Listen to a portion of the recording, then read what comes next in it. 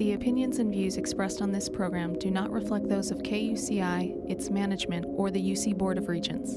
For more information about the show or other programs on KUCI, please log on to kuci.org for the latest program schedule. This is Michael Drake, Chancellor at the University of California, Irvine, and whenever I get the urge to hear the voice of independent music, I tune in to KUCI at 88.9 FM in Irvine or over the web at kuci.org. Good morning. You're listening to KUCI. It's Ask a Leader, and today we are going to open up things with pledge drive discussions and what else is going on about you. But first, we're going to open up the show as usual with some television material. We're going to have Mel Rogers, President and CEO of the Public Broadcasting System of Southern California, used to be known as KOCE-TV. And we're also going to have David Joyner. He is an actor and overall entertainer with a background that would surprise you as much as would most of his most famous role he's performed.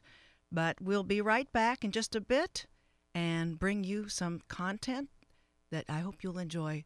And just before we make a quick station break, I wanted you to think about some numbers today. The first number is, today is a palindrome date, 11/1/11. And later in the month, we're going to have 11/11/11 palindrome. And I don't know, folks, you can work on the numbers out there, but I don't know how often you get two palindrome dates in 1 month. Think about that. I thought that was kind of interesting. And then the last number for everybody the second number is 7 billion. Want to welcome the newest addition to the planet, the 7 billionth baby born sometime between now and our census data says maybe later in March of 2012, but it's close. So want to welcome that 7th billionth person on the planet. The last number for consideration before we really kick off Ask a Leader on KUCI-FM is 10,000. That is $10,000, the amount we need to raise today at your community radio, KUCI. So stay tuned.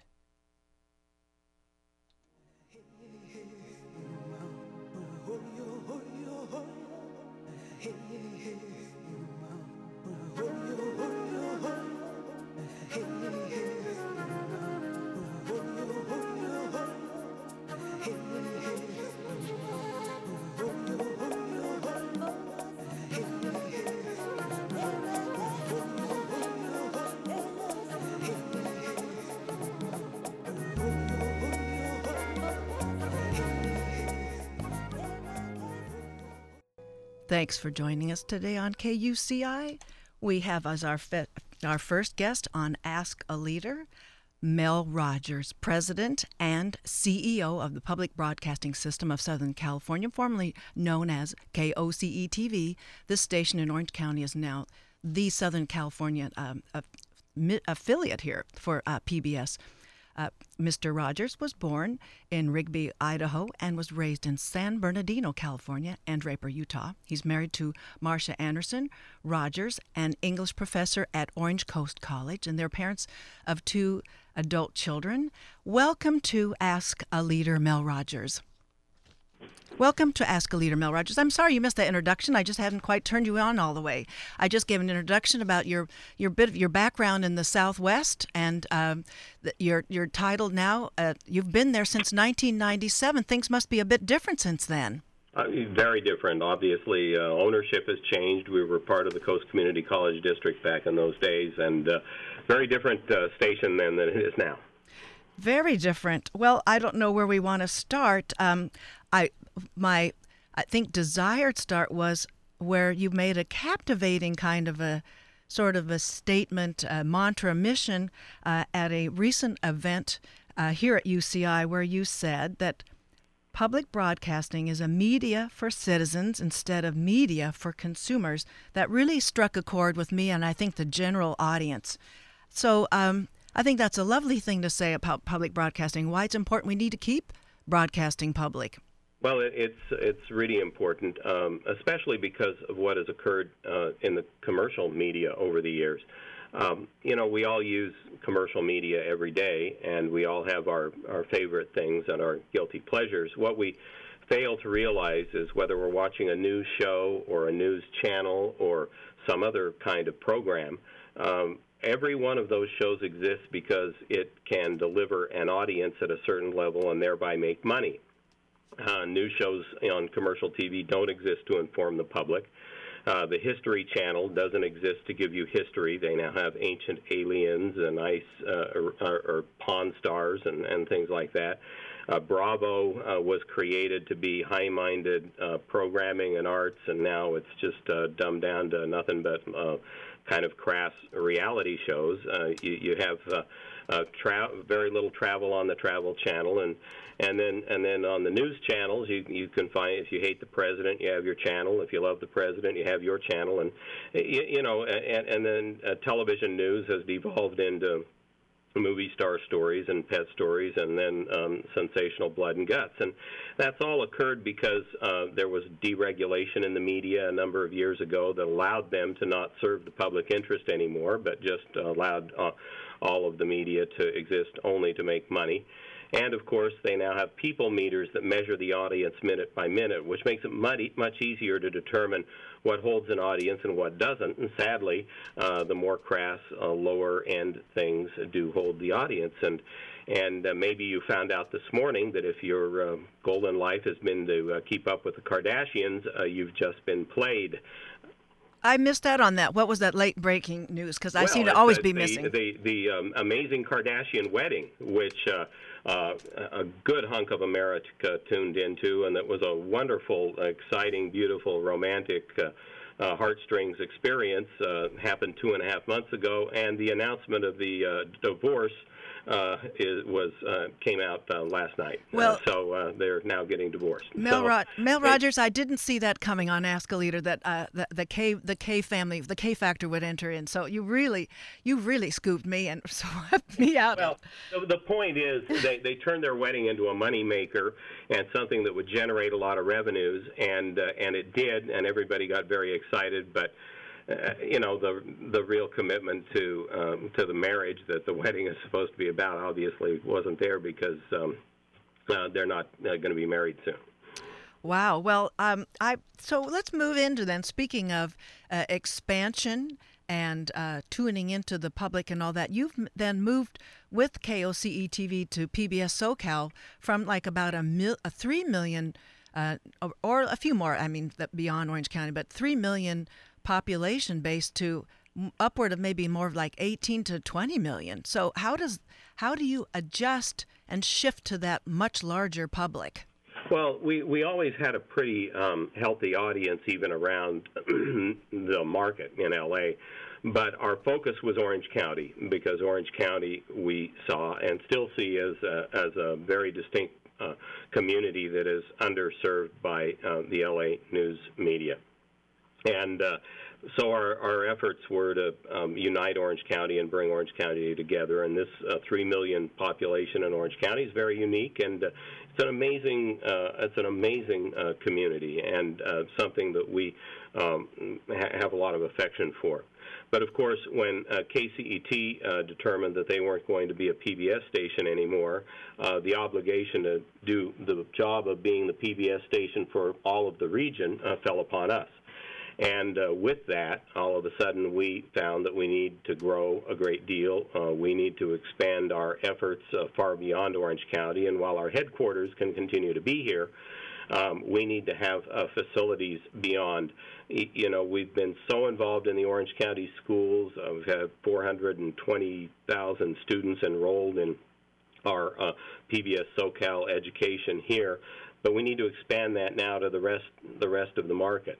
We now have the responsibility of being the largest preschool in Southern California, helping Southern California children get ready to learn before they enter kindergarten with the terrific PBS kids shows we air in the morning, and the responsibilities that go along with that to outreach to daycare providers and preschools and make sure that the children can find us and can see that. And of course, we're Southern California's largest stage for the arts and the one place where you can get trusted news and information. So we've got this huge responsibility, and we have to grow. And the big challenge right now is to grow in a hurry rather than growing incrementally, which is not, I think, going to be sufficient because there's a lot of need out there throughout the market. Indeed. I'm glad that we get a chance to talk to you as you keep doing this. All started in January when you started the growing process, and so you're now not, well, it's a gestation period.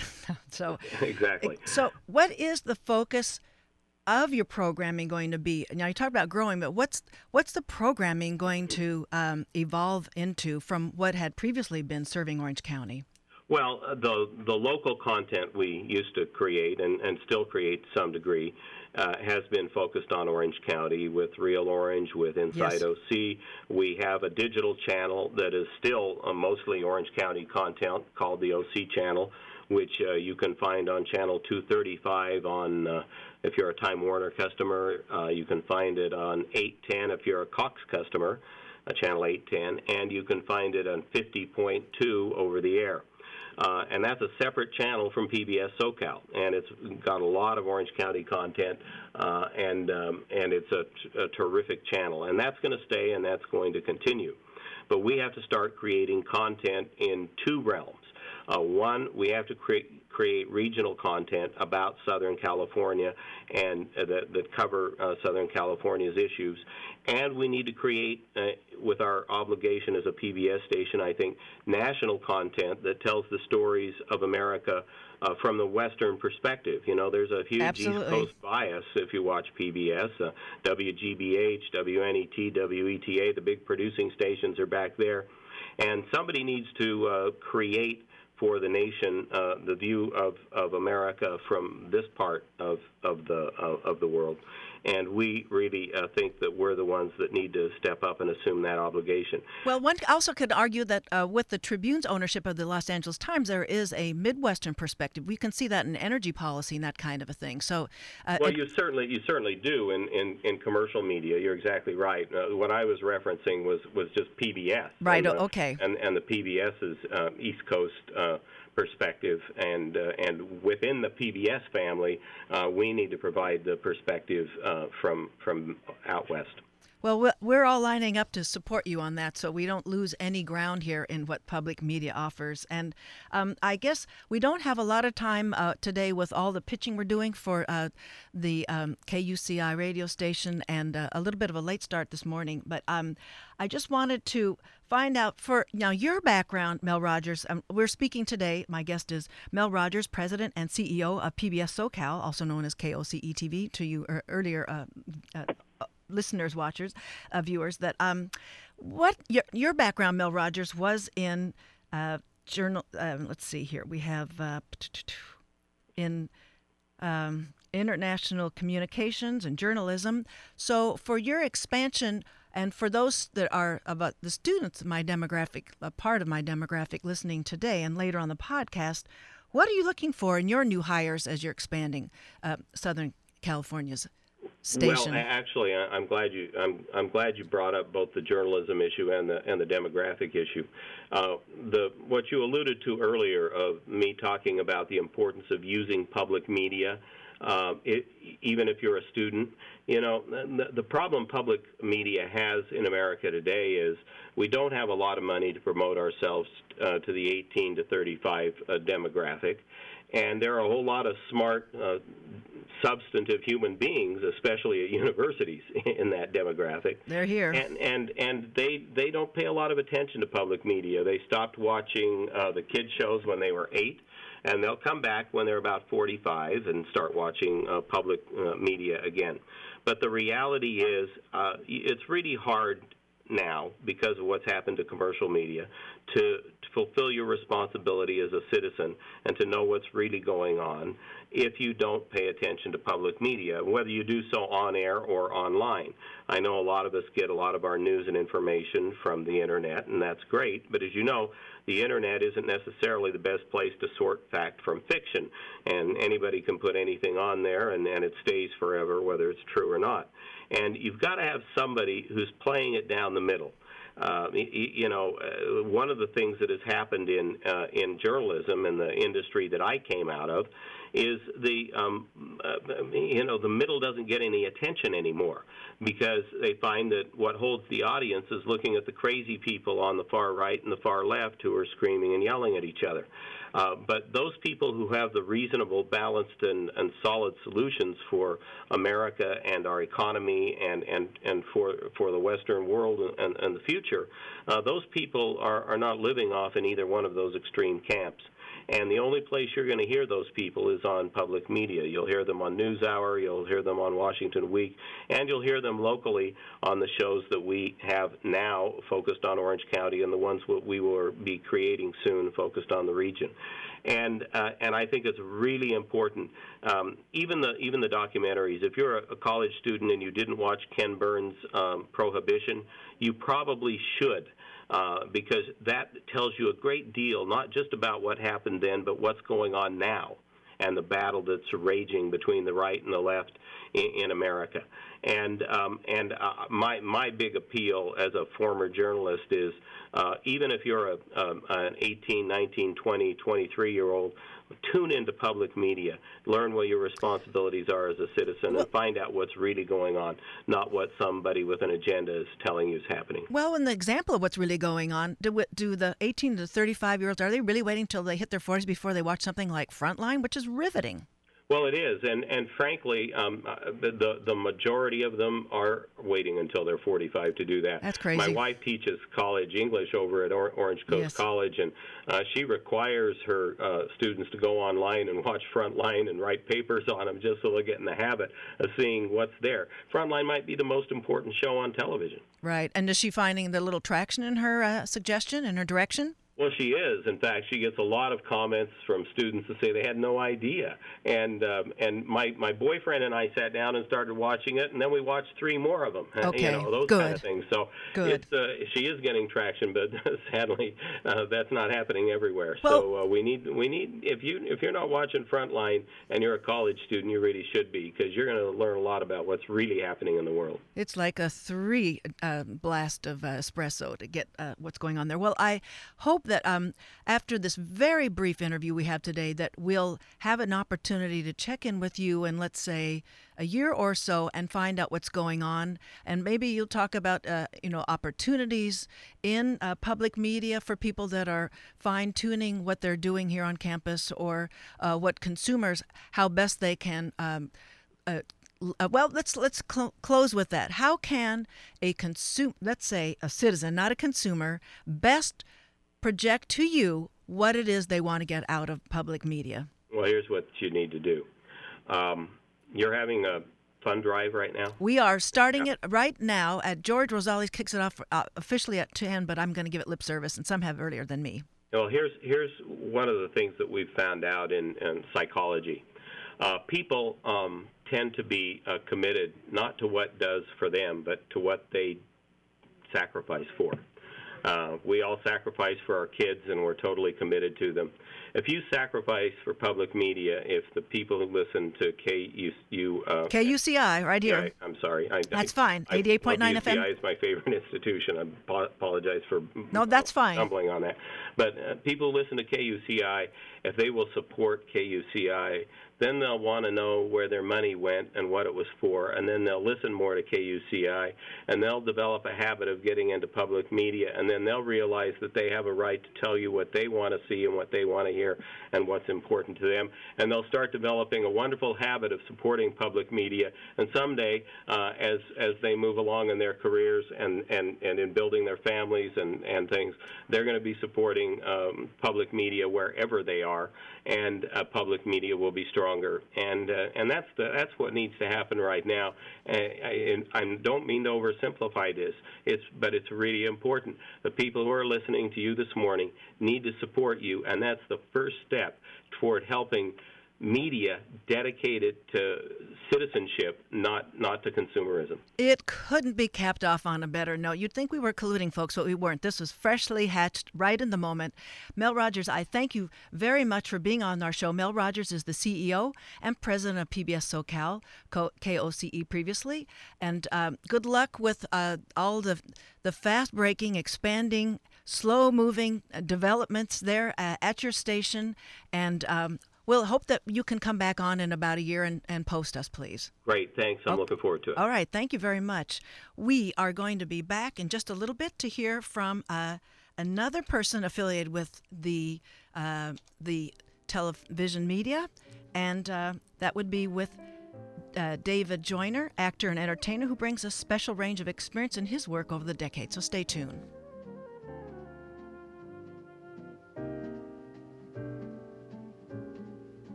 My guest this portion of the hour is David Joyner. That is David Joyner, the actor, entertainer, mannequin man, dancer, purple dinosaur, drummer, preacher, motivational speaker, hip-hop bear, dancing teddy bear.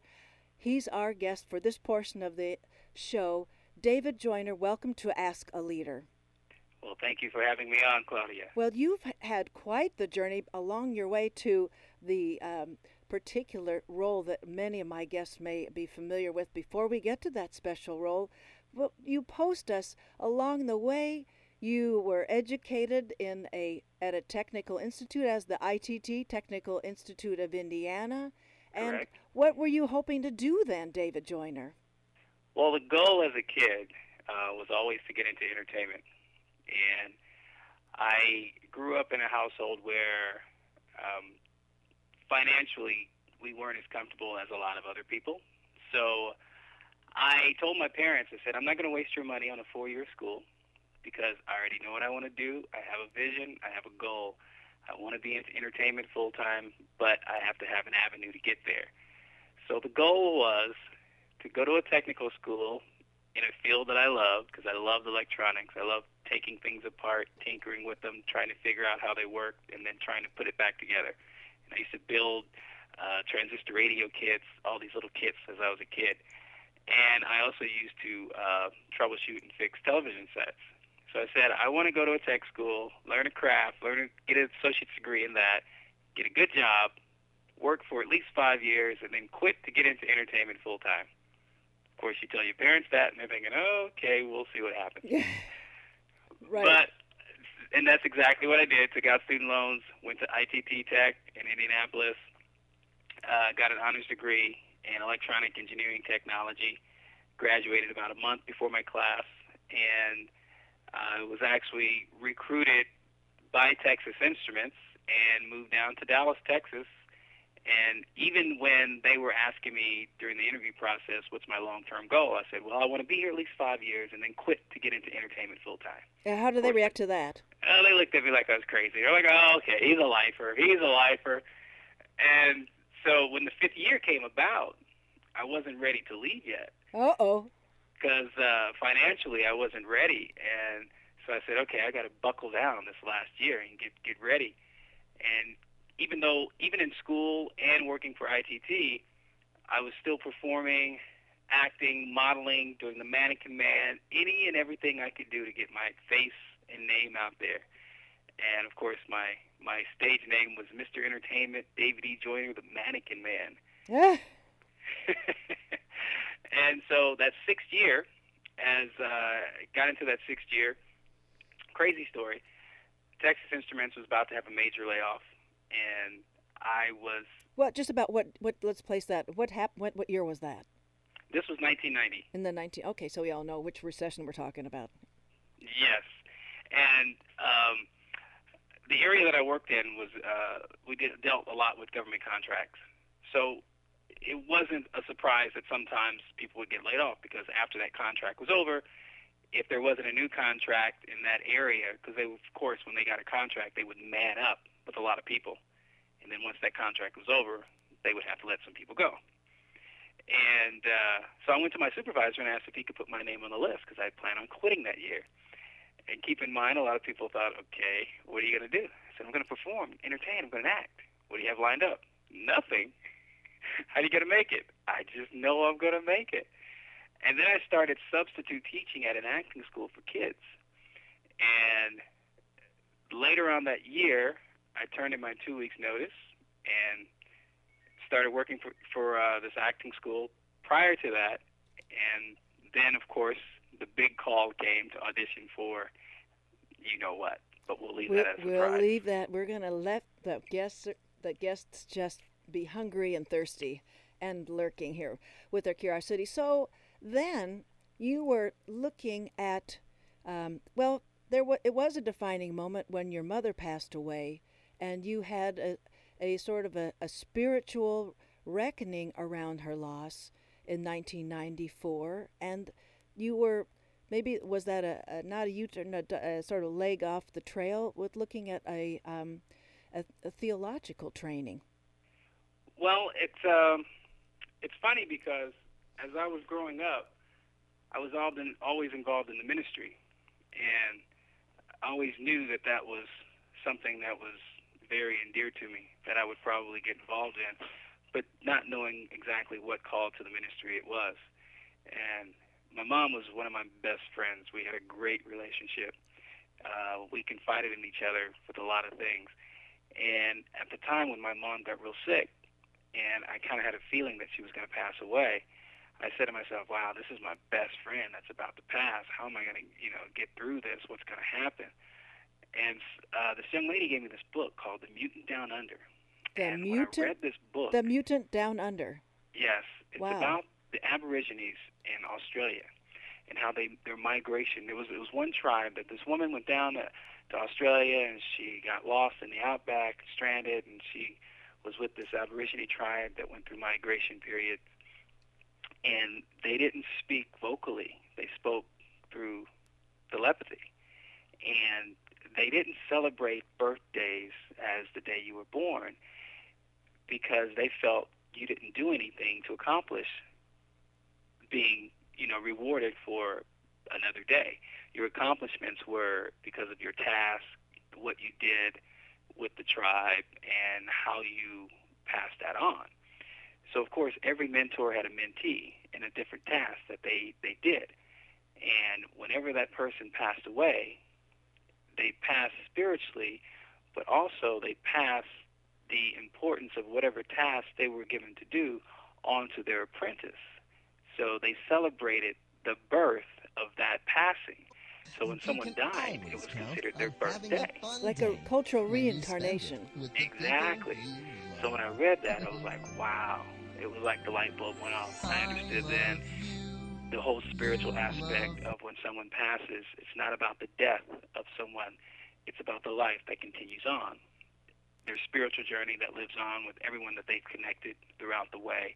And then also, if you're really, really connected to someone, I feel emotionally, biologically, there's something that's also inside of you that connects you in a deeper way with that person. And it can persist, therefore. Exactly. My goodness. So this was all in, you took the Mutant Downunder, that Aboriginal cultural legacy into a United Methodist Church where you almost were ordained. Yes. I was going through the ordination process, but yet I was wrestling with the calling because I do a lot of public speaking and a lot of motivational speaking. And one of the things that I love to do when I speak is I love to do different voices, different characters to make the speaking engagement fun and exciting. And a lot of times I'll interact with a lot of people in the audience. Well, my pastor at the time in Dallas, Texas, asked me if I would be his preaching coach. He heard me preach or speak one time for a men's conference, and he asked me if I would be his preaching coach. And I said, yeah, of course. And that turned into a whole seminar with helping United Methodist ministers bring their sermons to life. Because one of the things that I do in my motivational speaking is I'll outline what I want to say. I'll study the outline, the points of what I want to bring across, and then I just meditate and pray on it, and then whatever comes up at that moment comes up. And a lot of times it's geared toward the energy of the audience, because studying kinetic energy and understanding the energy and how energy flows, it's never the same amount or the same type of energy at any given time. It always changes. And performers always know about that, or keenly aware of that. Well, that kind of came within my electronic background, as you study atoms and energy and electronics and how different frequencies oscillate at different times and different things. All those little technical terms. Wow. And so as I speak, it's all about reading the room, because you never want to speak with what you've prepared just by what you've prepared. You want to speak to your audience. Just like right now. Yes. Exactly. So whatever you've prepared sometimes may not even come out exactly like you prepared it. So as you get in the room and you feel the energy in the room and you feel the energy of your audience, then you may only say one or two things that you've pointed out in your outline, and then everything else will come out that the audience will need to hear. And sometimes not only does the audience adapt to what's going on, you yourself as the speaker are hearing it for the first time and going, wow, okay. And then that even builds even more excitement in the speaking. Yes. Because now you're being amazed by what's coming out of your voice also. It's pretty cool, too. It's great. So as I was helping my pastor and these other United Methodist ministers in their preaching, I just felt the calling. It was like, okay, I'm being called to something. And, of course, because I spoke very well, a lot of the ministers thought, yeah, you're going to be a great preacher, you're going to be a great pastor. So immediately they sent me through the ordination process, and I was scoring high marks on a lot of the process that you had to go through. But yet I really wasn't feel like I was being called to a pulpit. And it wasn't until after my divorce that I realized I'm not being called to a church. I'm being called to the ministry and the spirituality of people. Being able to connect with people from all different backgrounds, from all different religious beliefs, or even non-religious beliefs, but on a spiritual level so that we can connect spiritually.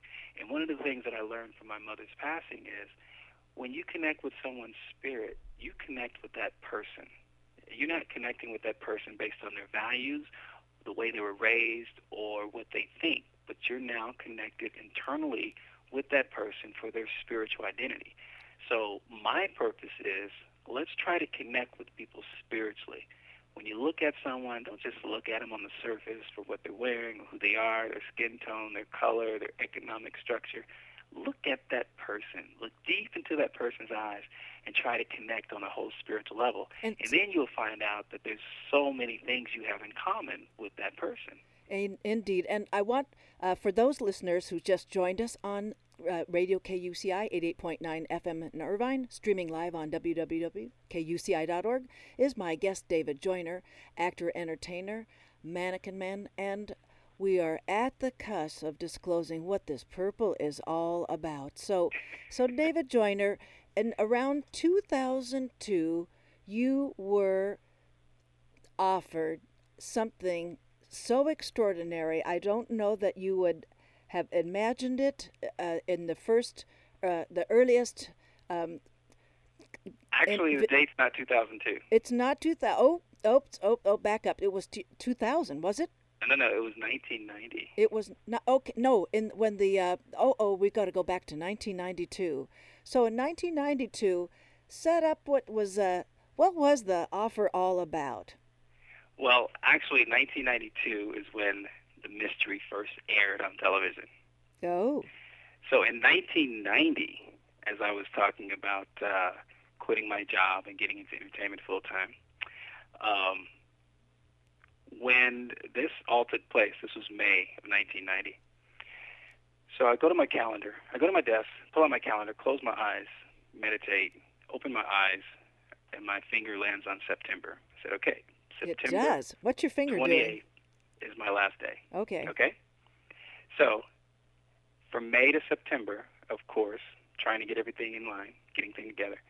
September 14th, I go to the acting school to teach that night. That's in L.A.? That's in Dallas, Texas. But you're still in Dallas, okay. Still in Dallas. And I get a fax, and this fax is to audition for this purple dinosaur named Barney. That's right, folks. David Joyner, his calling from 1992 to 2000 was that vaunted purple dinosaur all of us have somehow had a connection to. So how did you get started being this Barney dude? Well, when the fax came in and I read it, the of Barney course fax. it talked about being very animated, work well with children, and a great actor, and costume character work. Of course, I've never been in a costume before, so I initially turned it down. And as I explained that to the woman who ran the acting school, Linda Cito, she says, well, I think you should call the casting director, Shirley Abrams, and tell her personally, because she really wants you to audition for this part. Oh, she knew. So I called Shirley, and lo and behold, and I tell Shirley, I said, Shirley, I've never been in a costume before. I've never done this before. And she says, no, David, I think you're perfect. I've seen you work with those 4- and 5-year-olds, and I think you're amazing. She's like, I want you to really get this. I think you can do it. And I said, well, okay, Shirley, I'll do it for you. She says, I'm going to send you some home videos. I want you to study the part so you'll be well prepared. Now, Barney had already done some home videos, and a guy named David Voss at the time was inside the Barney costume. Okay. Well, David had gone to the Army, so now they were looking for someone to replace him. The Persian Gulf? No, this isn't the Persian Gulf War, is it? I'm sorry, say that again? No, the Persian Gulf War is happening around that time. Just about. Right, exactly. Okay. Exactly. But he was shipping off maybe because of the war he wanted to serve, but served afterward. Okay, so the first Barney became a soldier, and now we have the could-have-been preacher who's been working in IT before we called it IT, and working your way toward this script. And Shirley Abrams was her name? Shirley Abrams. And she's still around? No, Shirley passed a couple of years ago. Oh, my goodness. So yeah. She gave you the nudge of all nudges into an amazing stretch. Exactly. And, of course, the story is a little bit longer than that. Go for it, yes. Well, okay. Well, being very spiritual, like I say, I always try to get to the spiritual aspect of things. Well, she sent me these videotapes, and I kept falling asleep watching these videotapes, and I couldn't get it. So the night before the audition, I watched the videotapes again. I fall asleep. Of course, I get up to go to bed, and I just prayed about it. I said, okay, God, you're just going to have to help me out because, I have no clue what I'm going to do tomorrow on this audition. And so in my dreams, a lot of times I have these very, very descriptive, vivid dreams. In this dream, Barney passes out, and I rush to Barney and give him mouth-to-mouth resuscitation. Oh, my. So I wake up the next morning, and I was like, wow, what was that all about? So I'm driving to the audition, still having no clue what I'm going to do. And I stop at a stoplight, and I look up at this sign, and it's a vacation billboard. And the sign read, breathe life into your vacation. And I thought, and I'm just sitting there minding my business. And one of the other things, I see 22s all the time. And that was my number growing up as sports, athletics. Whenever I see a 22, I always stop and I pray. And I was like, okay, I'm connected. Well, when I saw that, I looked at my clock on the radio, and it was 12:22. I was like, oh, okay. So it's breathe life into your vacation. I was like, okay, that means something. So then as I'm driving along, I was like, the dream. You breathed life into Barney. That's why you were falling asleep. Barney was dead to you. Into your vocation, man. So that now was like the premise of the audition. Going perfect. into the audition and being as animated as possible, breathing life into this character. Oh, wow. And, of course, I had to set it up. Yes. So how did you set it up? In the first audition, they had us wear this Halloween mask, and we just pretty much had to dance to this one of Barney's famous songs, Hey, Mr. Knickerbocker. Uh-huh. And so I go into the audition, and I'm very calm, very poised, very polite, and I'm greeting everyone with hello, very calm. Hi, how are you? Thank you for having me. And then I hear Shirley in the corner going, this is the guy I was telling you about. Thanks, Shirley. No pressure at all. None. So then they said, okay, you ready? I said, sure, no problem.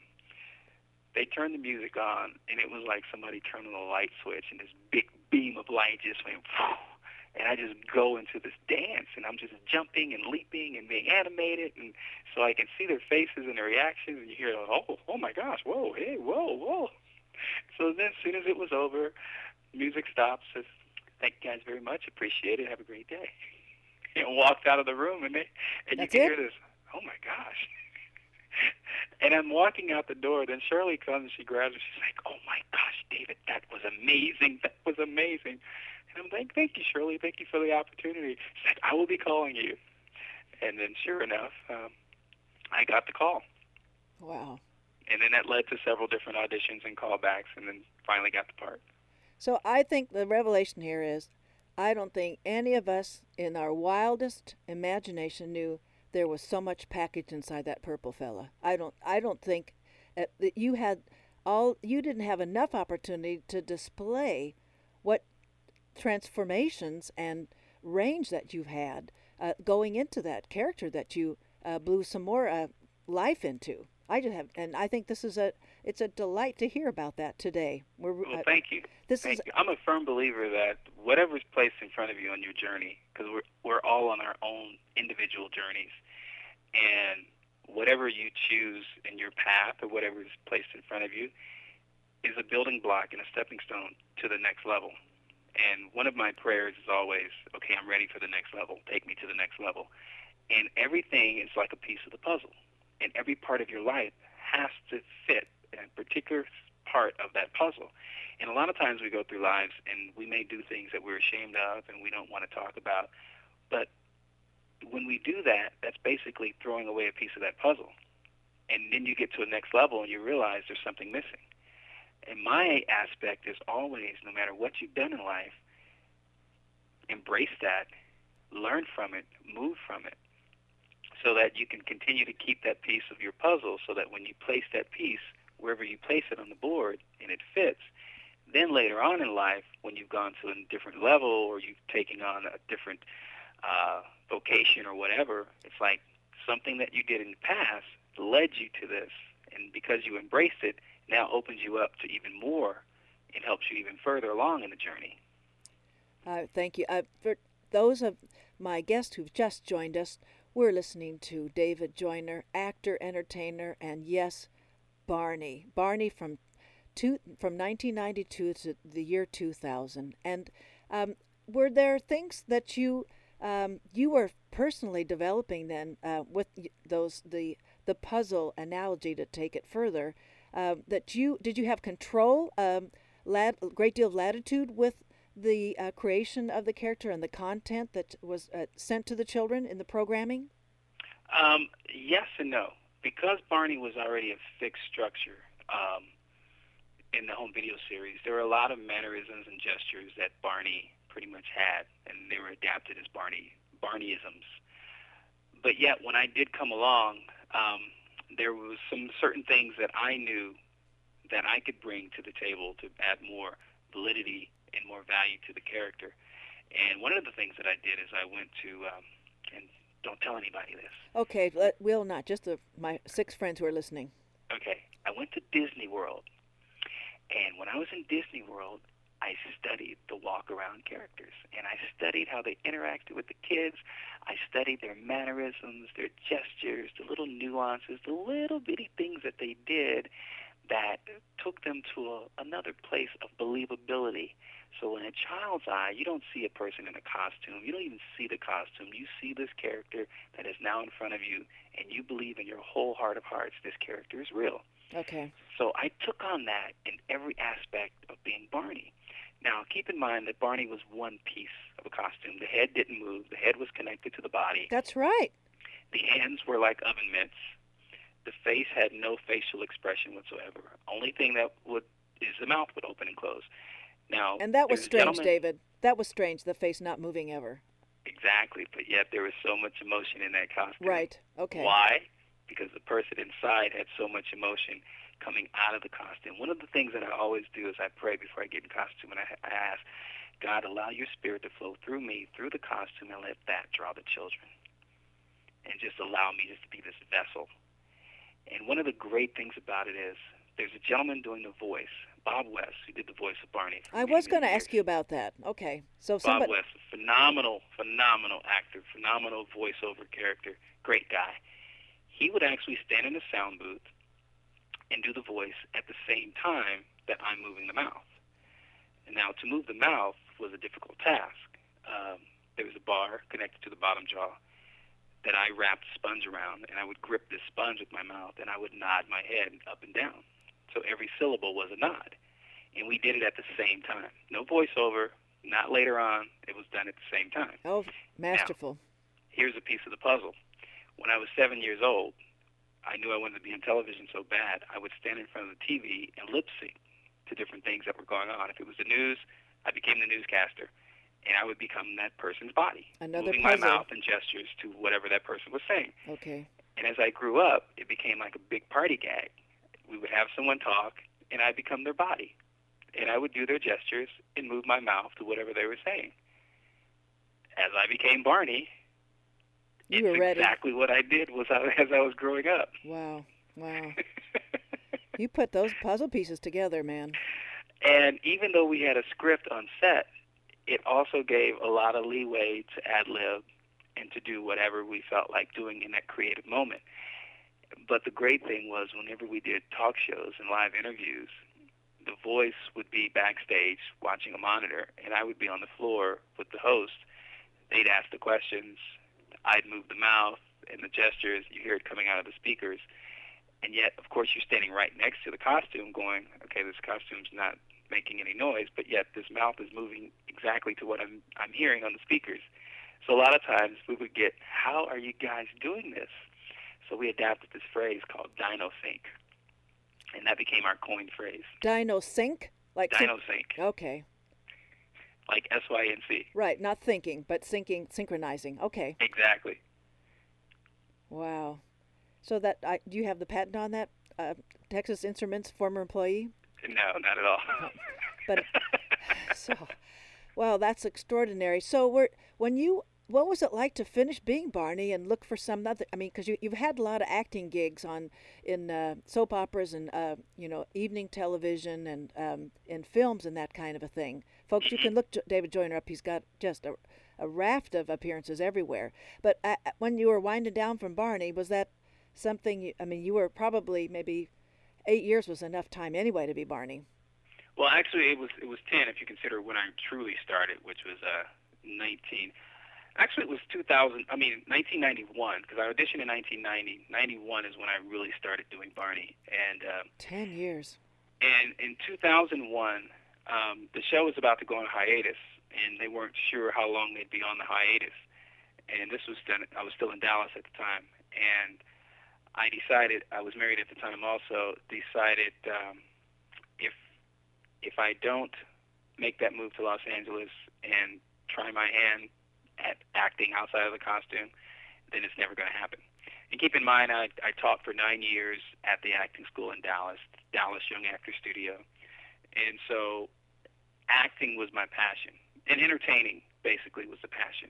So convinced my wife, let's move to California, let's sell off everything, and let's try this. Let's make it happen. And so in 2001 is when I moved to California. But of course, I told the Barney people, I said, don't feel like I'm moving away and I will never do Barney anymore. I said, if you guys ever need me for anything, I'm here for you. And of course, once I moved to Los Angeles and joined Screen Actors Guild, I was no longer allowed to do the Barney television show because Barney was a non-union show. Oh no. The dinosaur is non-union. Okay. Yeah. It's shot in Dallas, and Dallas is a non-union. Texas is a non-union state. Yes. But what happened was something really fun. They contacted me and said, okay, we want to do a national campaign, coast to coast, where Barney appears in different malls. And so I signed up to do these personal appearances as Barney. And not only did that, but then went to other countries and trained Barneys also. So I did that for another 4 years. So total of 14 years of being Barney. Well, I know there's a lot to say about the entertainment you're doing. We're going to have to wrap this up pretty soon, and I thank you so much for being available to talk this really privileged sort of backdrop of in the entertainment field for all of us to hear for the first time here, just right after and around Halloween too, no less. So Hip Hop Harry was maybe a different construct. If you could say just a little bit about that before we close and turn you loose with your next gig that you're preparing for right now after this interview. Yeah. Well, it was funny because as I moved to Los Angeles, and it's like, okay, I'm moving away from the costume characters, and then I get a meeting set up to talk about getting this new character off the ground, Hip Hop Harry. So as I was sitting in the meeting and talking and sharing a lot about, the ins and outs, do's and don'ts about children's television, one of the executive producers, looked at me and says, okay, would you like to be Harry? And I was like, no, I'm kind of out of the whole costume thing. And then he looks at me, he says, no, you don't understand. You're like the Michael Jordan of costume characters. Oh, my goodness. And I thought, oh, wow. He's like, we've studied all these Barney videos, and we've studied you. And so I said, I'm honored. Whatever it takes, whatever I need to do. And that's been the new chapter and the new journey, and it's just been an amazing journey. Well, on that superlative note, I don't think you could aspire to be any higher level of a costume character than Mr. Hangs in the Air, Michael Jordan. So that's a phenomenal pronouncement. Well, I really want to thank you, David Joyner, for being my guest today on Ask a Leader, and we'll be watching for other appearances and various new costumes. Are there? Well, we'll look and see if there's any new costumes, and maybe you come back on the show and talk about that, and maybe some other campaigns that have been very influential in region. Maybe we could get Barney to do some talk the children into taking those immunizations in a more intelligent way before the immunizations become a bigger problem than they are right now. So thank you, David Joyner, for being on our show. Thank you, and all the best. Thank you very much for having me. It was a pleasure. Well, that was a treat to hear. I love you, you love me. We're a happy family with a great big hug and a kiss from me to you. Won't you say you love me too?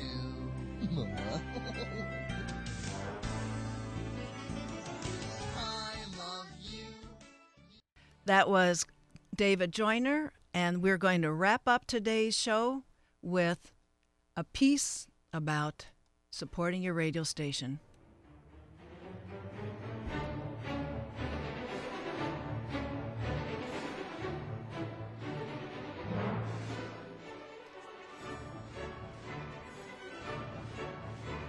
And now, ladies and gentlemen, we welcome you to the official beginning of the KUCI Fall Fund Drive for Radio KUCI 88.9 FM in Irvine. George Rosales, my weekly successor, stoking you with lively content, tunes, and comments, joins me in entreating your support of KUCI, your community station. The goal's 10,000 folks. We hope you're there for us. 10 of you can give 1,000. 100 of you can give 100. 1,000 of you can give $10, and we make our pledge drive goal. So please do what you can. We're going to do what we can to keep making this community radio your one and only way of staying connected with those that are doing great things amidst all of us. So stay tuned with George Rosales Had a Hat. George is the man who lead us into the thick of the Fall Fund Drive. Thanks very much for joining us today.